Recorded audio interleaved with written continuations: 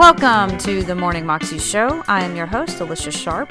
Today we have part 2 of Joyce Meyer talking to us about pressing in and pressing on. Here's Joyce.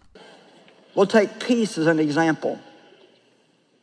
I grew up in an atmosphere where there was no peace. To be honest, and I'm not exaggerating, I didn't even know what peace was until I married Dave.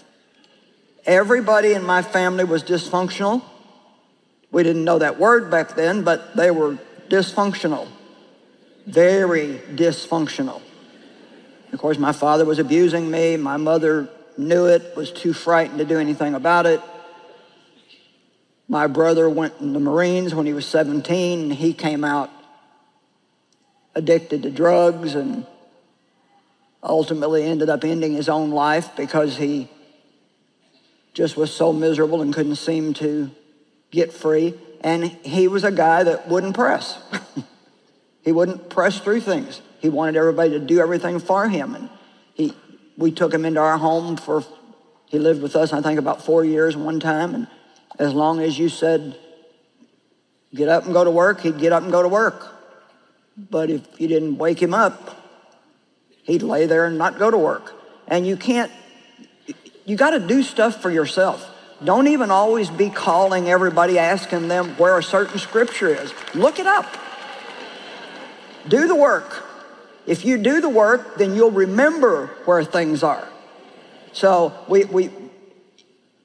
you're never going to have the future that God wants you to have if you think that all you got to do is just pray for it and it's just going to fall in your lap. Some of you have got some amazing things out in front of you. But I can tell you, the greater that God wants to use you, the more the enemy will come against you. I have a little thing that I say, new level, new devil. See, some of you are asking God for more of something. Well, when you ask for more blessing, you probably got to get more opposition. I felt like God spoke to me the other morning and said, I want you to be extra careful about your words, because I'm going to open a wide door of opportunity, and with it will come many adversaries. See, you don't just get opportunity, you also get adversaries. And so when God wants to bring us up higher, our flesh has to go down lower. And see, I feel like I'm already pretty careful with my words, but obviously not careful enough. And you see, the greater God is using you, the more he blesses you, the more accountable we need to be. I don't suppose any of you could use any help with your mouth, huh?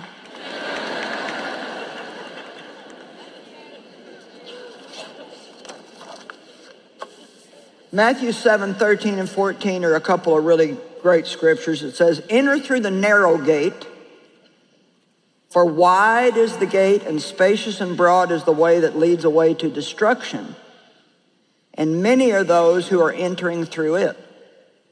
I want us to take enough time to understand this. He says, I want you to go through the narrow gate, and you're going to see in the next verse, it says, but the narrow gate is contracted by pressure. That's the Amplified translation. And the way is straightened and compressed that leads away to life, and few there are who find it. So it's easy to stay on the broad path. God told me once, on the broad path, there's room for all your fleshly baggage. You can just take it all with you. You can just be carnal and walk on the broad path, and a lot of times people still get into heaven. You get into heaven because you believe, not because you do everything perfect, and we will never do everything perfect. But I do believe that when a Christian remains carnal all of their life, even though they may end up in heaven, they will never take anybody with them. Maybe you know what I mean by that. Their witness won't be strong enough to take anybody with them, and they're not going to enjoy life here. Because you know what? We can't enjoy life and walk in the flesh. We really don't. Our flesh tries to lie to us and tell us that we're going to enjoy it more if we do what we feel like doing. But the truth is, we're not going to enjoy it more if we follow our feelings. It's going to lead us into a place of destruction. And probably more than anything, people tell me how they feel. Well, I feel like nobody loves me. Well, God's already said he loves you. Hundreds and hundreds of times. So how about starting with that? God loves me. I don't listen to how I feel. I live on the other side of my feelings. So he tells us if you want to be on that narrow path, you're going to have to do a little bit of pressing.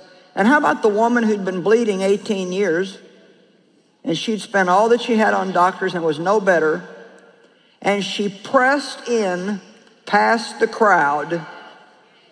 Let's think about that for a minute. I just closed my eyes and I thought about this woman. I thought about the crowd. And I'm sure it was immense, and people were tightly packed around Jesus.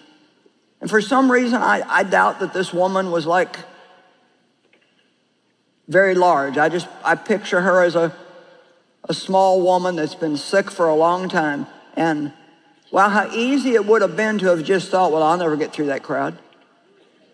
See, some people give up in their mind before they ever even try to see if they can do it. Don't just look at something hard and say, well, I could never do that.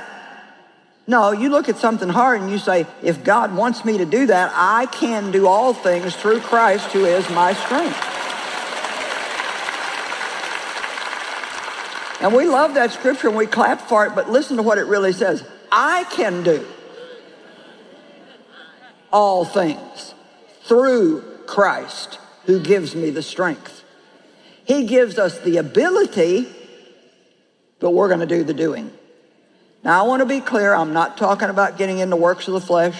I'm not talking about trying to make things happen in your own flesh. Don't try to do anything without God. You need God's grace on everything that you do in order for it to work. But don't expect that to be all that you need.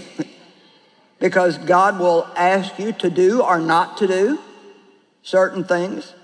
And it's very important that we are obedient to him, whether it's easy or whether it's not.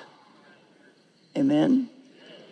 All right, now I want to make a statement, and I'll make it probably a few times throughout this weekend, but here's the hard part.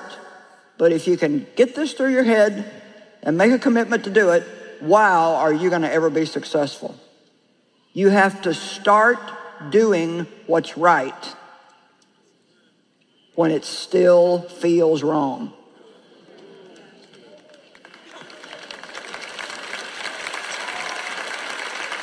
Amen? That was Joyce Meyer, and you can find that clip on YouTube if you search under Joyce Meyer, Press Into a New Beginning, Part 1. You can also find out more information about her at her website, joycemeyer.com. Hope you have a wonderful day today. I'll see you again tomorrow. God bless.